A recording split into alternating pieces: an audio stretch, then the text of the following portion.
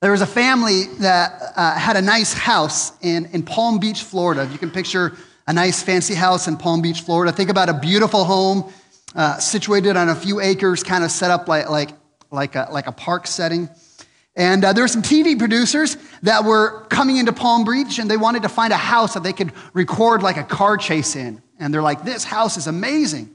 And so the people living there were like, man, this would be awesome. Like, our house could be on national TV. Yes, of course, you can film at our property. And so a couple weeks later, the camera people show up with their cameras, and they're getting on roll, and there's these cars doing all these, think of like Dukes of Hazzard, right? Like all these like car things in the yard. They're tearing up the grass, they're tearing up the shrubs, tearing out the flower beds. And it was going really good until one of the neighbors got a little bit concerned and decided to call the owner of the house. The owner actually lived in New York City and had rented the house out to this family. And so the owner starts calling anybody they can. What is going on? Who gave you permission to have these cars destroy my property? Can you imagine getting that phone call? That, though, is the difference between a renter and an owner. An owner has a different responsibility. An owner has a concern for the welfare, for the overall success of whatever it happens to be. And renters don't always have the same responsibility. In fact, I really would love to get a t-shirt. So whenever you go out of town and you rent a car, I'd love to get a shirt that, you go to the rental counter that says, I drive it like I stole it, right? That would be just the greatest shirt to wear at the rental car agency. Drive it like you stole it. When you think like an owner, it kind of changes the way you view things. In fact, my kids and I this past week, we watched a great movie, and I would highly recommend it. It's called Flaming Hot. It's on Disney+. It is a ridiculous movie, but I loved it. All right, Flaming Hot is a story about a guy by the name of Richard Montanez, and he long ago was a janitor working for a Frito-Lay factory. Think about Frito-Lay potato chips. He was a janitor working in the factory. And, there was a dip in the economy, and so Frito-Lay, they're having some problems financially. They're laying people off, and their factory may end up closing. And so everybody's like, what do we do? What are we supposed to do about this? And so the Frito-Lay president, a guy by the name of Roger Enrico, he decides to record a video. He's going to send out to all the employees. And in that video, there's a bunch of things he says, but Richard Montanez hears one statement. He says, you are this company. I want you to think like an owner. Now, despite Montanez's coworkers, they were like, dude, you just need to stay in your lane. Montanez begins to think, man, if I were to think like an owner, what would I do to save our company, to save our factory? Montanez realizes, one of the things that Frito-Lay is missing out on is the growing Hispanic population. And there's no chips that are geared towards, no snack foods geared towards them. And so Montanez comes up with his own version of hot Cheetos. The Cheetos that get your hands all red and disgusting and amazing. So he pitches this to the company president. Company president's like, wow, this is hot, but this is amazing. Goes on, ends up blowing up, becoming this huge sensation, huge success, because a janitor said, man, I need to start thinking about and thinking like an owner and how I can help and make an impact to save our company, to save our factory. There's something amazing happens when we begin to shift our thinking to think, no, I'm an owner. Our perspective changes. We begin to think, man, I have a responsibility and I'm willing to do whatever it takes for the success of the organization because I'm thinking like an owner. Now, this past year at Restoration Church, we've been studying the book of Acts. Looking at how the book of Acts, you saw the early church literally become a movement that impacted everything around them. And I can't say for you, but I'd say for me, I dream about God doing that same thing right here in Yakima. God changing everything around us. I think about families that are in years and years and cycles of dysfunction and divorce and pain. Families in our own families, families in our city. And I begin to think, man, imagine if God would begin to redeem some of that and set people free. Could you imagine our children and our children's children's not experiencing the same pain and hardship that we go through? Doesn't that sound remarkable? I begin thinking about so many people in our city that are struggling with drug and alcohol and pornography and all sorts of addictions because they're trying to numb the pain inside of them. Imagine if God would bring healing and set people free. Doesn't that get you excited? Thinking about the depression and anxiety and doubt that is just endemic in our society. What if God brought healing and those things no longer ruled and reigned, but people experienced freedom and hope and faith and confidence and trust? And imagine this, what if they had peace? I began to think about the religious oppression in our society, religious guilt and anger. Man, what if God brought freedom from that through the power of the gospel? You ever think about those things? About what would it actually look like for God to allow the church today to become a movement that begins to heal the broken parts of our cities, of our families, of our neighborhoods? And the question is, if the church has become a movement, I mean, this is what we've been talking about for a year. If the church is going to become a movement, how do we get there? How do we become a movement? I'll tell you what, it's not going to be from really good preaching. It's not going to be from a great leader on stage telling us this is what we do. We don't become a movement by having this worship team up here leading us into great worship. We don't become a movement but just by getting a bunch of people in a room to come to church. How do we do that? How do we become a movement that changes our city? Today, I want to speak a little bit from my heart. I'll tell you what, I love what's happening here at Restoration Church. I love what God is doing. It is amazing. But as I begin to think about, man, what would make the biggest difference for our church? What would make the biggest difference for Restoration, for Yakima? And I think my conclusion is I'm realizing what would make the biggest difference if we realize church is not just a participant sport. If we realize that church is not just something that we come to consume, we're not just supporters of the church. In fact, we're not even just members of a church. Now, the biggest difference that we could have on our church to become a movement is if we began to think, I'm not just a participant, I'm an owner. I have a responsibility to the church. This isn't Kevin's church. This isn't this is my church. This is our church. This is your church. Because when we begin to think about it like this, guess what? The success of the church, the mission of the church, the gospel permeating our city, that doesn't just fall on Kevin and some other leaders, but that's something for every one of us to embrace and say, I have a part to play in to see the church become all that God has called it to be. And I think if together we would embrace that responsibility, I think we'd be overwhelmed with what God could do in us and through us this year. This morning we're going to be looking in Romans chapter 12. Romans is a theologically rich book, one of the most theologically rich books in the entire New Testament. And really, it's all about the gospel. In the book of Romans, Paul lays out just how our sinful nature, every one of us in this room, we are sinners by nature. We are bent towards rebellion against God. We are, every one of us, but by birth, we're sinners. And because of that sin nature within us, that makes us guilty before God. And it doesn't matter how hard we try to be a good person. It doesn't matter how many religious works we do. It doesn't matter what we do. There's nothing we can do to make us right with God. But fortunately,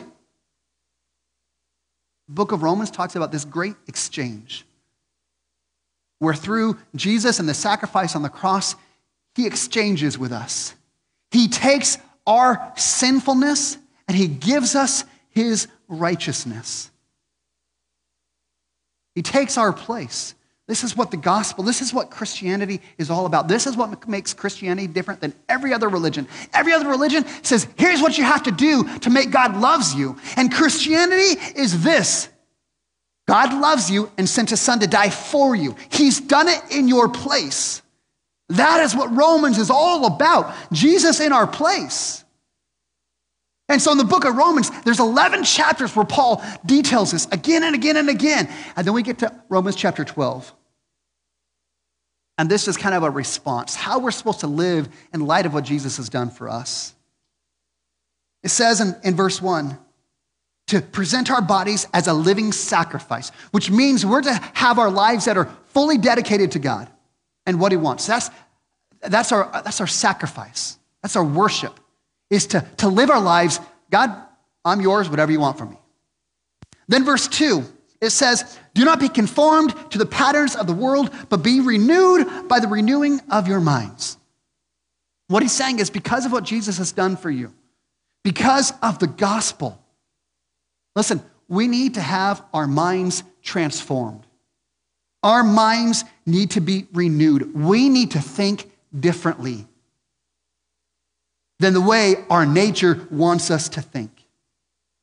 And Paul's going to go on through the rest of chapter 12 and say, here's a bunch of ways that we need our thinking renewed. But we're going to look at three things today in just 3 verses.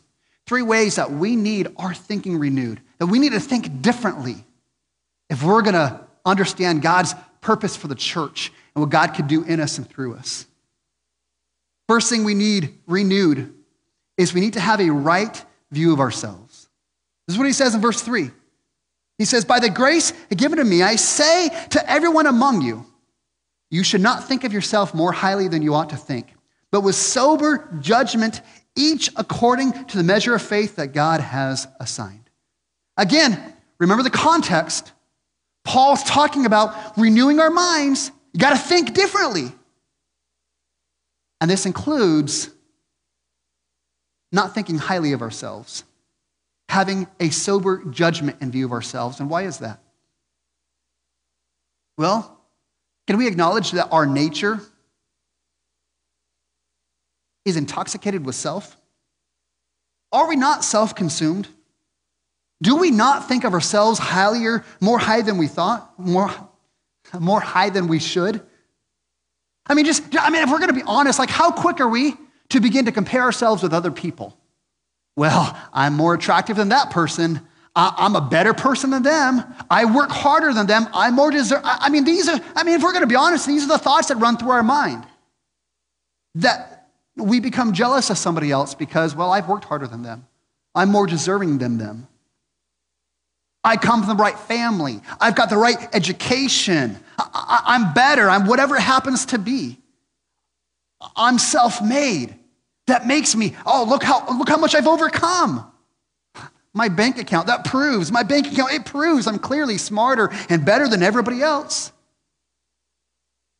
I mean, if we're going to be honest, our sin nature comes to that point where we begin to think more highly of ourselves than we ought to. And if we're going to be honest, it happens in church. We look at other people and we're like, man, I'm a better Christian than that person. You know the kind of stuff they watch? Do you know the kind of things that they do? I understand Scripture better than all these other people. I've got more wisdom. I've got more experience. I don't cuss like them. I haven't made the same mistakes as that person. Because we're consumed with ourselves, making ourselves better than other people. And how many problems do we create? How many problems are created in our world and in our churches because we think so highly of ourselves? that we put others down, we exalt ourselves, we create a hierarchy that says, I belong up here and the rest of y'all belong down here because I'm better than you. This is why Paul says, no, we need sober judgment. Not to be intoxicated with ourselves, we need a sober assessment of ourselves. We need to humble ourselves and realize every single person, Paul just said this, we are sinners by nature. We are sinners in need of grace. And this renewing of our mind means we're not great people who just need to add a little God to our life. No, we're sinners dependent on his grace. We are sinners dependent on God working in us and through us. We can do nothing apart from him. Now, this is where sober judgment means we look at ourselves in humility and recognize, I am what I am by the grace of God. I've accomplished what I've accomplished by the grace of God. In fact, Augustine, the great church father, he said this. He said, if you're going to learn about God's ways, the first thing you have to learn is humility. The second thing you have to learn is humility. The third thing you have to learn, guess what? Humility. See, our minds have got to be renewed. And we have to have a sober judgment, a sober understanding of ourselves to recognize we're not great, we're not special. We are sinners who are redeemed by the grace of God, repentant before him. That is who we are. We need our minds renewed to understand who we are. Secondly, we need our minds to be renewed to recognize the diversity of the church. He says in verse 4, for as in one body we have many members, and the members do not have the same function. Paul is talking about the church. In Scripture, oftentimes, one of the primary pictures that we have about the church, Scripture calls it a body. The church is a body. And he says, we as Christians, we are a part of one body. We're a part of one church. So what's the problem with that? Well, again, let's think about our nature. Think about this. Think about the people you are closest to, your circle of influence. Who are the people you like to hang out with? Who are they? Typically, they're people just like you. We like to be around people who are similar to us. Our friend group, our circle of influence is people similar economic status, similar hobbies, similar passions, of course, similar politics, right? Often the same color as us. Typically, they like the same sports teams as us. Kind of like, Chick-fil-A workers and 49er fans, guess what they have in common? They're going to take today off, right? That's what's going to happen today. That's a 49ers joke for you. I threw that in. 2 cups of coffee. We choose the people around us that are similar to us. And this is why Paul says our mind has to be transformed. Our thinking has to be renewed because the church, this collection of sinners saved by grace, guess what? There are many members of it that form the different parts of the body that belong together. I mean, you think about the different parts you think about hands and feet. They're pretty different, right? Like your hands, you wash your hands 20 times a day. Your feet, man, they get stinky at the end of the day, right? Like go cover them up because they stink, right? But they belong to the same body. They belong together in a sense. I think about the eye and the stomach.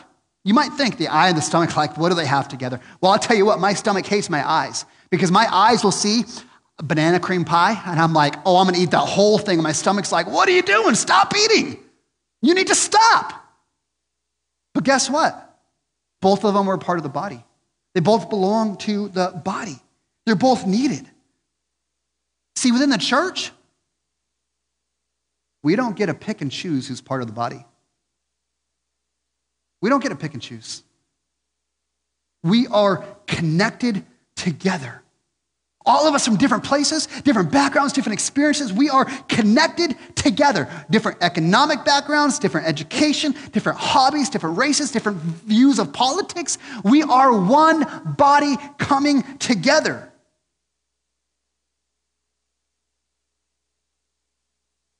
Paul gives an example of it. He starts talking about spiritual gifts, verses 6 through 8. It says, God has gifted people differently. Some people are planners, and others are free spirits who just roll with it. Praise God for both of them. They're both a part of the body. Some people are leaders, some people are servants. Some people have the gift of mercy, some people have the gift of teaching. And guess what? The church, we need all of it. All those gifts make the church beautiful and wonderful and able to be what God has called it to be. Is it hard? Bringing together all these different views and different things? Yeah. That's why Paul includes this in this phrase of our minds have to be renewed to recognize there's a diversity in this group. And if the church is going to become a movement, become all that God has called us to be, we've got to value that diversity. We've got to be willing to humble ourselves and have a right view of ourselves and value the differences in this room. Number one, renew our thinking, have a right view of ourselves. Number two, recognize the diversity in the church. Number three, we have to actually belong to one another. Here's what it says in verse 5. We, though we are many, we are one body in Christ. Listen to this, individually members of one another. Did you hear? Individually, we're individuals, but we are members of one another. In fact, the New Living Translation actually translates this as we actually belong to one another.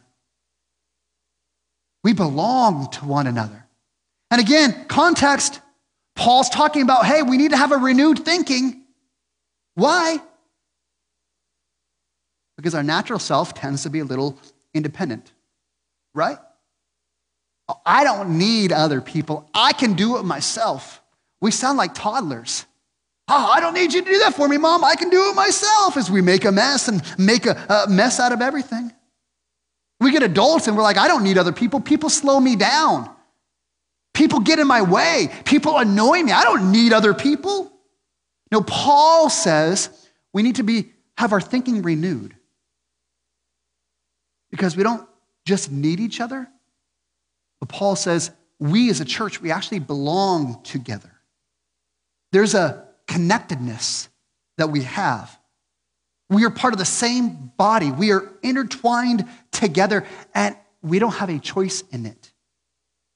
Because here's what Paul's saying. If you have a relationship with Jesus, guess what? If you have a relationship with Jesus, you have a relationship with the church. If you're connected to the Savior, you're connected to the body. You don't have a choice about it. You don't choose that. You can't have one without the other. They go hand in hand. You can't have Jesus without the church. Which means church isn't always about you. Church is not about you. It's about the body. It's about the whole. It's about the different parts. We are connected. We need one another. We belong together. For the body to function as the way God has called us to, we have to have this connection and recognize we belong to one another. In fact, simplest way for me to give you a picture of this. 20-some years ago, I worked at a warehouse. I drove a forklift, and I worked the night shift, and I hated it. But there was one night, I'm driving the forklift, and I'm stocking all this stuff, and I'm like, oh man, it's like an hour till we're done, and I'm tired. I want to go home and go to bed. And I'm opening a box, and my box knife slipped, and I cut my forearm. There's about a 3-inch cut right here. And I'm like, oh man, work's done in an hour. If I go get this, tell the supervisor, man, it's gonna paperwork and probably send me to the ER. And I'm like, that's gonna be like 2 hours. I want to go to bed. So I did what men do, right?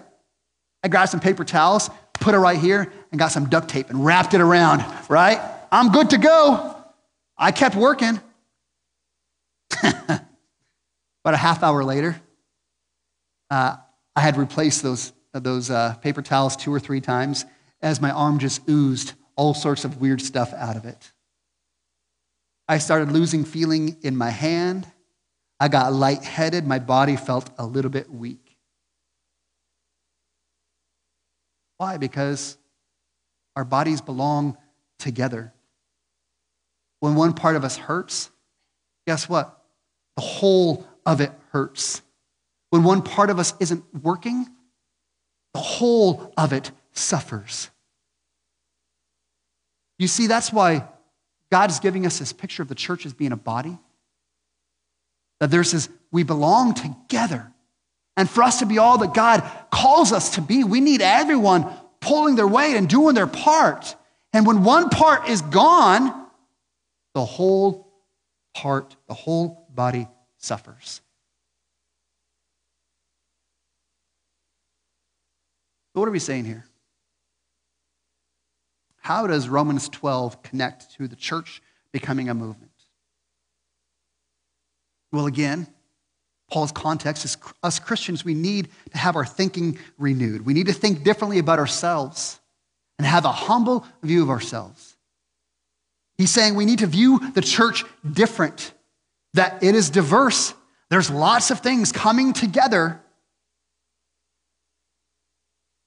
And it can be messy, but it's necessary. And somehow, even though we come together, somehow we have this belonging together where there's this connectedness, and we've got to figure this out for us to be all that God has called us to be. And see, if we can grasp those 3 things and have our thinking renewed, to be humble, to recognize the diversity and realize we belong together, and we have to be together to be what God has called us to be. I think that's how the church becomes a movement. In fact, here's my summary for this text. That it's our belonging to one another. Belonging to one another gives us each a part of the responsibility of the church. You hear that? The fact that we belong together means the responsibility of the church doesn't fall on a few leaders. Every one of us belongs to this body. Every one of us has a part of that responsibility, which means this church, its health, its success, its fulfillment of its mission, it's making a difference in our city. All of us have a responsibility towards those means. What makes this hard is so many times view church kind of like going through the buffet line, right? We look at church saying, you're just there to meet my desires and meet my wishes. Like I want a little roast beef. I want some mashed potatoes. I want some of the banana cream pie, but I do not want any of those vegetables. Somebody else can have those. Somebody else can do this and that. And we step into church kind of that same way. You're there to meet what I want. Oh, I like that pastor. He preaches really well. I like, man, their worship is amazing. Oh, man, that church, their kids ministry and their whatever else it happens to be. Where we make church about my needs, about what I want, about what I prefer. And so when we step in and we're like, man, I'm in this church and I don't like that guy, I don't like that guy. Easier for me to say I'm out. This is why I think it's important for us to ask that question of, are we willing to allow God to renew our minds, to change the way that we think? Listen. What if church is not about you? What if church is not about you? Now, let me clarify something here. I want you to get something out of our services, right? I hope that our teaching, as we teach Scripture week after week, I hope it is deep and accessible.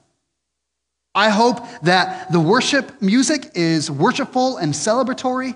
I hope that kids ministry and youth ministry and small groups and the other things that we do here, I hope they minister to your needs. But what if we think church isn't just about me and my needs?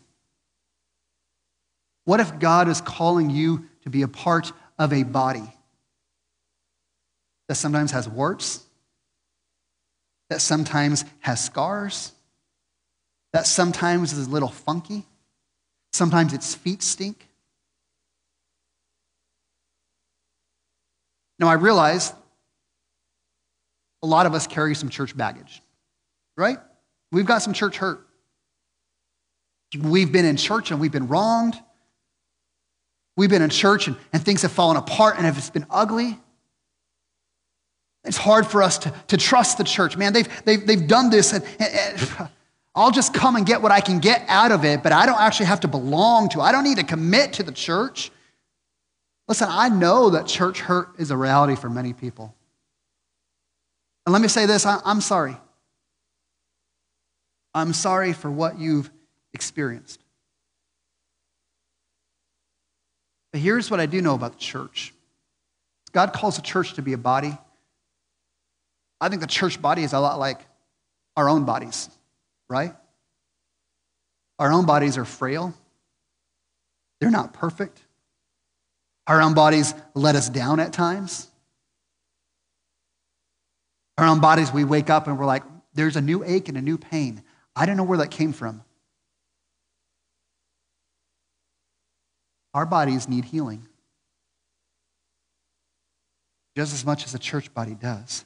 This is why it's significant as Paul talks about renewing our minds. This is why number one is that we have a humble view of ourselves to recognize, hey, again, our nature is going to be stubborn. Our nature is going to be selfish. Our nature is going to focus on ourselves instead of others, which means if we're humble, we're going to recognize sometimes I can be a jerk. If we're humble, we're going to recognize sometimes I can be wrong. There's times I have to apologize. There's times I have to say, would you forgive me? There's times I have to repent. There's times you have to say, hey, I forgive you. I'm going to choose to forgive instead of to hold on to it. I can't promise it's easy, but I will promise it's worth it. I will promise it's worth it. In fact, thinking about this, application point for today. Here's a question I'm asking you.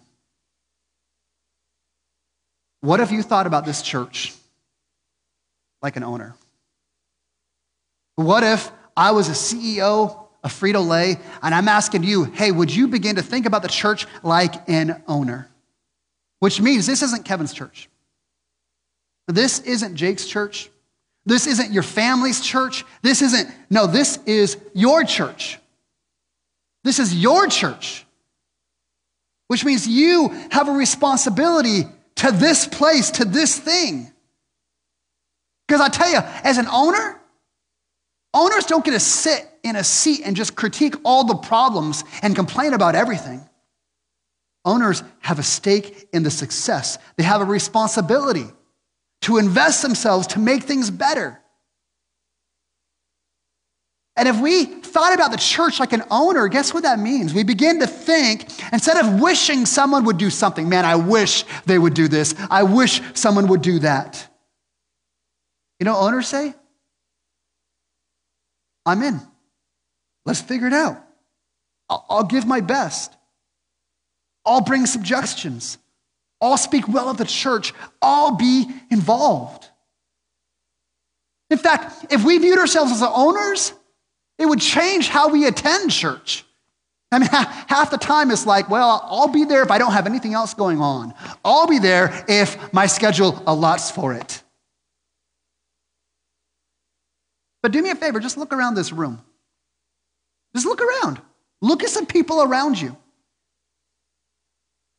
You come to church, someone needs you.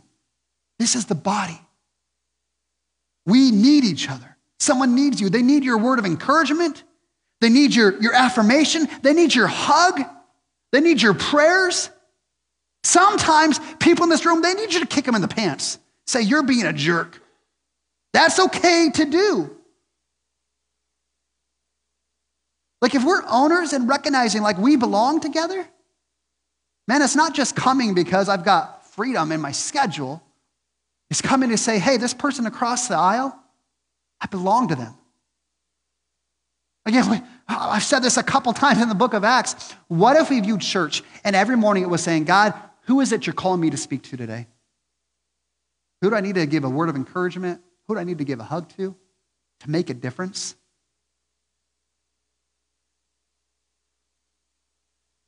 What does it look like to be an owner in the church? I'll tell you what, it looks like the people who came over yesterday and set up the basement for all this chili feed. How much time has gone into preparing buckets of chili? I don't even know how we're serving it. I just know there's a bunch of chili. That's what an owner does. An owner, I think about, we've got 5 or 6 people that have decided, hey, we want to grow in our leadership so the church gets stronger leaders. So they've committed to the leadership development group every month. They're reading books, they're writing papers, they're doing these things. That's what an owner does. They say, I want to improve the church, and if I can grow in my leadership and become a leader in the church, that's me taking some ownership.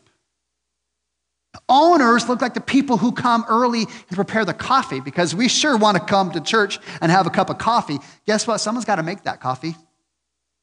Owner says, I'll be a part of that. Owners say, man, the church is trying to make a difference in the city. That means that when we're talking about this ministry we're doing at Roosevelt Elementary, and how can I be involved in that? Yeah, there's awesome things happening at Roosevelt. It's an easy place for the church to engage our city. What do you need? I'll tell you what, we've been doing the stuff during the school days.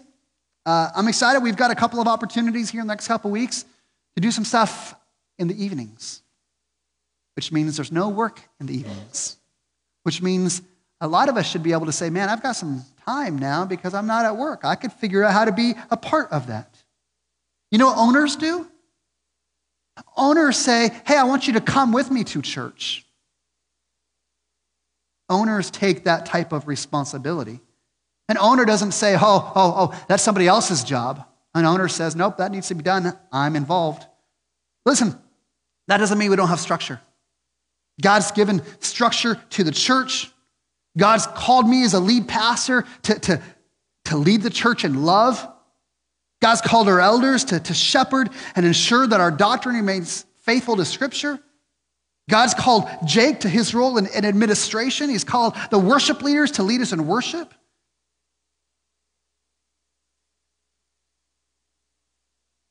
But I think we would see a huge difference if we began to think about the church as we belong together and we all have a responsibility towards it. In fact, I'd say this, if your life and your faith seem stuck, you're like, man, I'm trying to read my Bible, I'm trying to do religious things, I'm praying, but I still feel like my life and my faith are stuck. Maybe you're neglecting this idea of belonging together, and you're depriving yourself of what God does when a group of people says we're a part of the body, we belong together. You know what happens? You know what happens when church becomes our church? When we all are willing to take ownership and invest in giving ourselves away.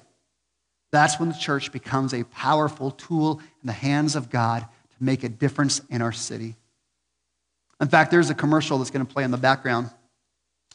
LeBron James, I'm a sports guy. LeBron James grew up outside of Cleveland, got drafted by the Cleveland Cavaliers, and his goal was to give Cleveland a championship. They never had one.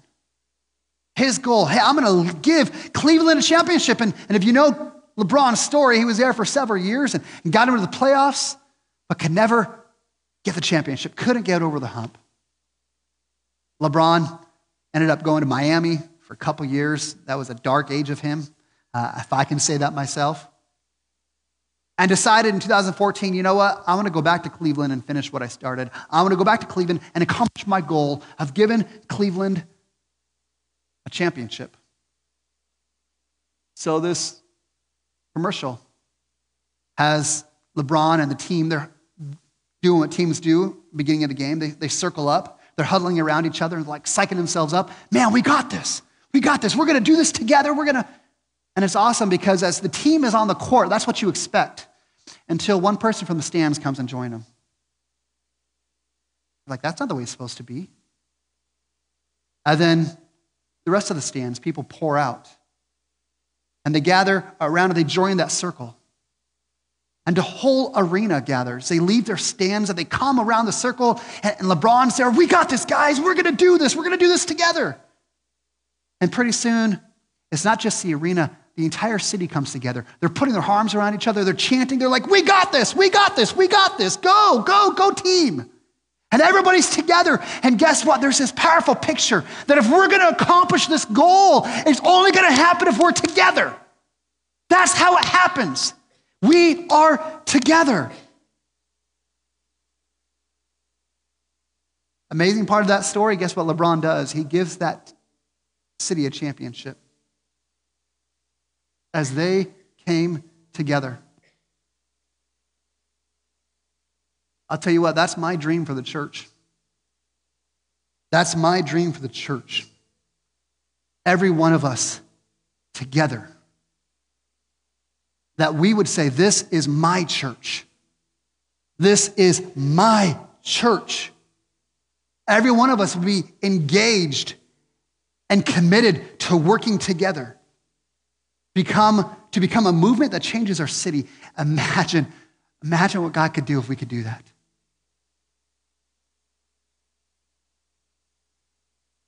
I'm going to ask you to do something a little bit corny. We did this a few weeks ago on our service on New Year's Eve, but I'm going to ask everyone to stand up and let's just come forward. You are here and able to stand. Let's just come forward. Let's be together. Let's be the picture of LeBron James. Let's gather around together. Let's lay hands on each other. Just come forward with me. Let's do this together. And let's pray. Let's pray that as we commit to being a people, that God would do something beautiful in us and through us.